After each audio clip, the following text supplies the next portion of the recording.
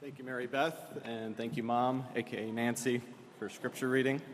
Thank you, Sharon, for the children's message this morning. Thank you to Stephanie and Nancy for your special music and Kateri for facilitating worship.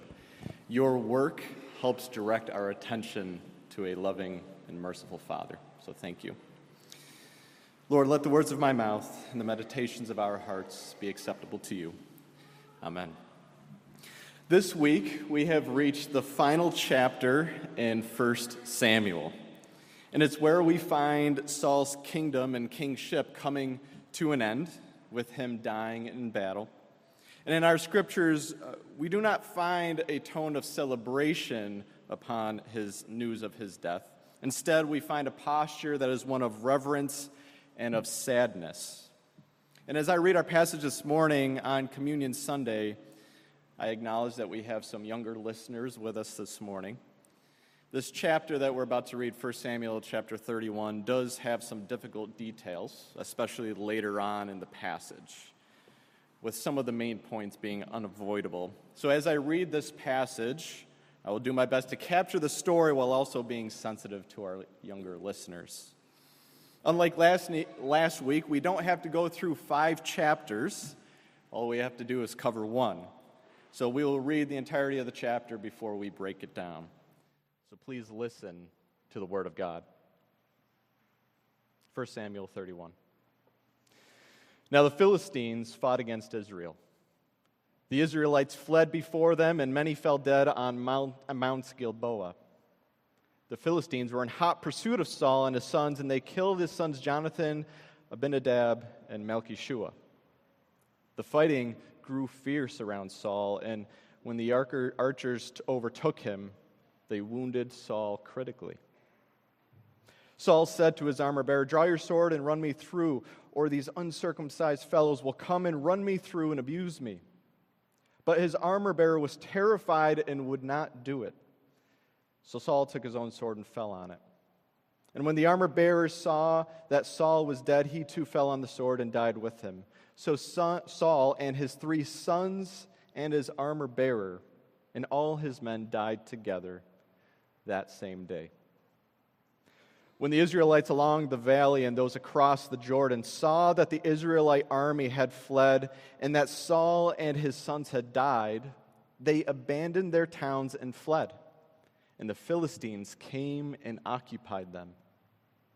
The next day, when the Philistines came, they found Saul and his 3 sons fallen on Mount Gilboa. They sent messengers throughout the land of the Philistines to proclaim the good news in the temple of their idols and among their people. They put Saul's armor in the temple of the Ashtoreths, put Saul and Bethshan. When the people of Jabesh Gilead heard what the Philistines had done to Saul, all their valiant men marched through the night to Bethshan. And they took Saul down and his sons from the wall of Bethshan and went to Jabesh. Then they took their bones and buried them under a tamarisk tree at Jabesh, and they fasted for 7 days.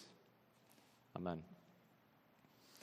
So in verse 1, we see that the Philistines do end up attacking the Israelites, just as we read last week when Samuel spoke to Saul, as he prophesied that would happen. And while David was no longer part of the planned attack on the Israelites, we do know where this is going, right? David will become king as promised. And in verses 2 through 5 in our passage this morning, we see that when Saul dies, it's notable how the biblical writers spell out the nature of the end of Saul. They make it clear that it was not the enemy who ended Saul's life, but rather Saul himself. And that's important to note, for if a warrior from the Philistines killed Saul, that would bring significant accolades. That warrior would find great favor, and their name would be made great for killing a king. In fact, we do see an attempt from one warrior claiming that he killed Saul later in 2 Samuel. But we find in 1 Chronicles chapter 10, verse 14, a parallel narrative, a parallel story to this. We see that the scripture writers there state that it was God who killed and ended Saul's life. remember from last week, it is God who sets up kings and takes them down. In verses 6 through 10 in our passage this morning, we see the confirmation that Samuel's words that we read last week have come true. The Lord gave Israel into the hand of the Philistines. And again, as we spoke of last week, our Lord is sovereign. The Lord's plan will be done. In verse 10 specifically in our passage, we see that the Philistines placed Saul in Bethshan, which was a Philistine-occupied city. Scholars state that his armor was likely placed in one of the Philistine temples. And it is here in Bethshan where much of Philistine history has been found through excavation, right, dating back all the way back to the Iron Age. They unearthed pots and pans and tools that point towards, of course, the existence of the Philistines, but it also points towards the sovereignty of our Lord. People come from the earth and they return to it, leaving their materials behind. Yet it is the Lord that is still here and still at work today.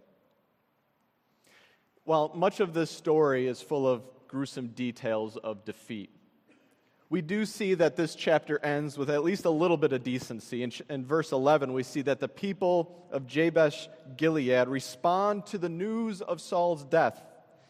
These were people that were previously saved by Saul earlier in their story.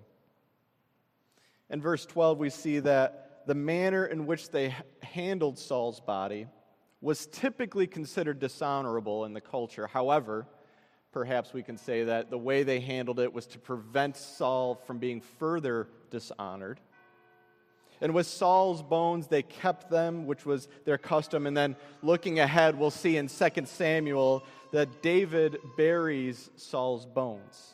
And it is tempting in this chapter to jump ahead, to look ahead into the story of David, which ultimately serves as the next signpost of the divine plan of salvation through Christ. We as Christians, with our complete Bibles that we have the privilege of knowing where the story goes. But while it's uncomfortable to pause on this dark chapter, it is important for us to do so this morning. This pause helps us soak in the importance of our obedience to the Word of God, our obedience to the Lord's instruction. You see, obedience was a necessary condition for a king to be accepted by the God of Israel.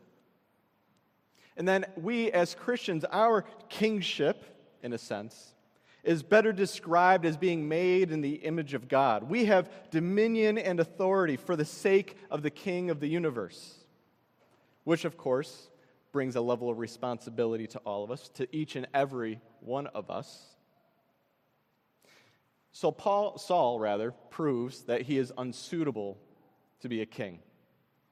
But God cares for his people, and he raises up a king to be their champion, a representative, an example in King David, the one who was obedient. This is why on this side of history, we see in Philippians chapter 2 that it's said of Jesus, who is the Messiah King, that he was the one that remained obedient, even to the point of death on a cross. So when it comes to 1 Samuel, and we look at 1 Samuel as a full story, not just the chapter, but the full story, we see, as scholars have noted, we see that there's a literary flow in 1 Samuel that can be pictured like an X. So to give an example, you have the character Eli. This is before the story of David, but Eli was a priest and a judge earlier in the story, earlier in 1 Samuel. You have Eli, who's on a decline, on a trajectory of decline, while there's a character named Samuel who comes on the scene, and he's on a trajectory of an incline, in which these two characters, Eli and Samuel, they intersect, they interact with one another before they continue on in their trajectory. Eli continuing downward and Samuel increasing in his trajectory. And that same flow is found in Saul and David, in those characters. The tragedy of Saul's character interacts with the rise of David. These character trajectories collide before they go onward onto their own way, onto their own trajectories. And these character developments serve us, the listeners of these stories, in important ways. Being obedient to God puts David on a trajectory. And he will be confronted, and we will be confronted with those that are on the decline, those who are disobedient with God. David confronts and interacts and intersects with Saul. And at the same time, while they're on different trajectories, they belong to one another, because together they make each other who they are. Remember, God is the one who sets up kings and takes them down. These are all tied together. In terms of application of this chapter, I'd like to offer two more pairs of intersecting trajectories. What could we label the decline and the incline of these flows, of these character developments in God's story, in our story? To help us remember, I'm going to resort to using another acronym. You may remember last week we used the name Dave, and this week we'll use the name Saul. So S, we have sin. And it goes without saying that this label for the decline trajectory of the first pairing, it also needs to be paired with something else. We'll get to that in a second. So this is the decline trajectory. Saul's story is one of sin. The tragic events are a result of Saul's disobedience. They're a result of sin. And no doubt, Saul could have chosen a different route. He was anointed by God as king. He was chosen by God as king. He had the spirit and the blessing of God on his life, which means he was anointed. And when Saul chose to disobey, he stepped out from the blessing of God. He became hungry to kill David, and his actions drove him to his fate, as you recall in our story up to this point.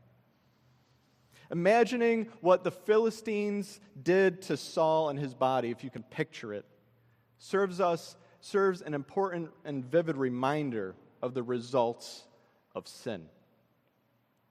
It's important to note that the tone of chapter 31, and you saw in our focus for today, the tone of chapter 31 is solemn and even reverent. The author does not go on and on about Saul's disobedience in the chapter. He simply states what happens. And there seems to be a sadness in the tone. And if you've been following the story, there may have been some temptation to cheer on Saul's death. But that's not the tone in the chapter. As we're going to see next week, David was deeply saddened by the death of Saul. He understands that this is a tragedy, and in the same way, this should be our response to sin and to the consequences of sin. We should never be throwing a party because of the consequences of sin. We should never be haughty or arrogant when sin plays out in someone else's life. We shouldn't be tempted to say they got what they deserved. We shouldn't say what goes around comes around. We shouldn't say they will reap what they sow.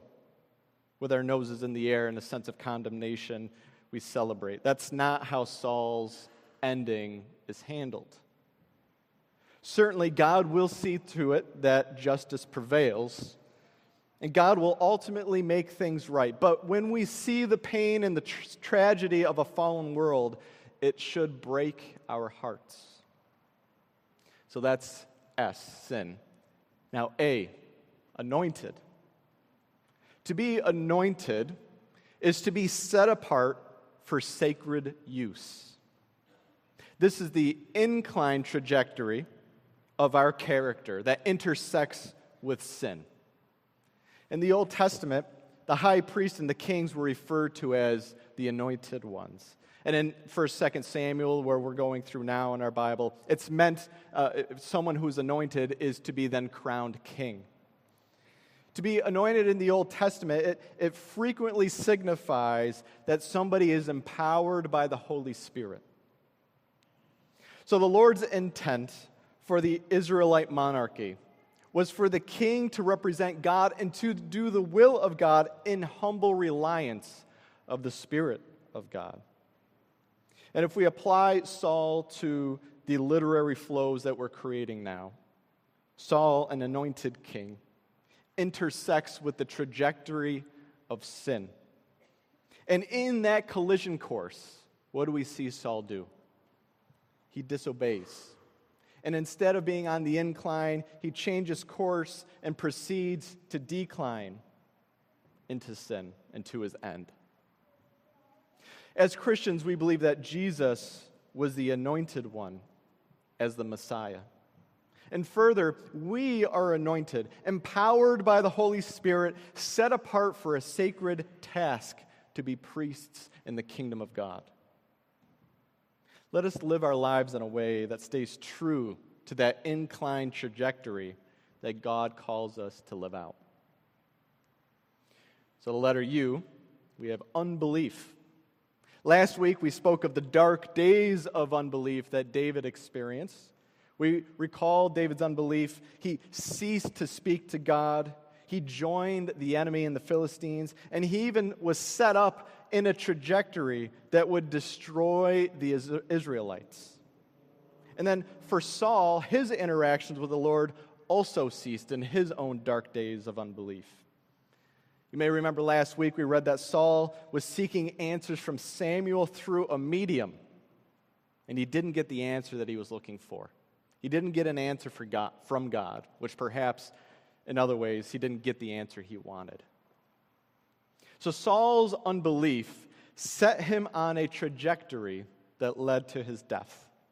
His sin, his disobedience, rooted in unbelief, destroyed Saul. Saul died at the hand of the enemy that he was supposed to subdue from the beginning. And his reign begins and it ends with violence. It begins and it ends with war. So for us, let us not fall into the temptation of unbelief. Let us remember that God is sovereign, that God is in control, that God may give us answers that we don't want to hear, but our obedience is still expected. And we are anointed by the Holy Spirit to do so. Don't be like the Philistines, who had their own temples, who had their own rituals, and who did play a part of God's story, but they were the ones on the decline trajectory. Our final letter this morning is L, and we have the word listen. Saul didn't listen, but David did, outside of his dark days anyways. David didn't kill Saul, the anointed, even though David had every advantage to do so, as we remember earlier in our story. And listening to God is the inclined trajectory that intersects with unbelief. There will be moments in our lives where sin collides with our anointed calling. And there will be moments of unbelief that will try to drag us down from listening and obeying the Lord's instruction for our lives. But listen to God, who is calling you to approach the throne of His grace. So this morning, do you hear Him? Do you hear the Lord? If you don't, keep asking, keep pushing, keep listening. The worst thing you can do is to stop. The worst thing you can do is letting unbelief sneak in and take root.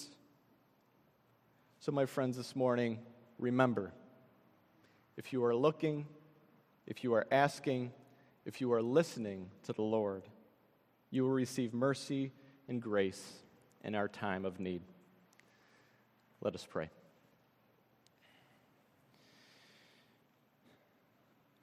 Lord, as we learned about the last days of Saul's life, we ask that you assist us to help us stay on the trajectories that you have called us to do. Lord, as the anointed ones, you have empowered us by the Spirit, and we ask for your protection and deliverance from sin. And Lord, as we seek to listen to you, help us fight the snares of unbelief, even when we don't hear you. Speak to us, Lord, your children. In Jesus' name, amen.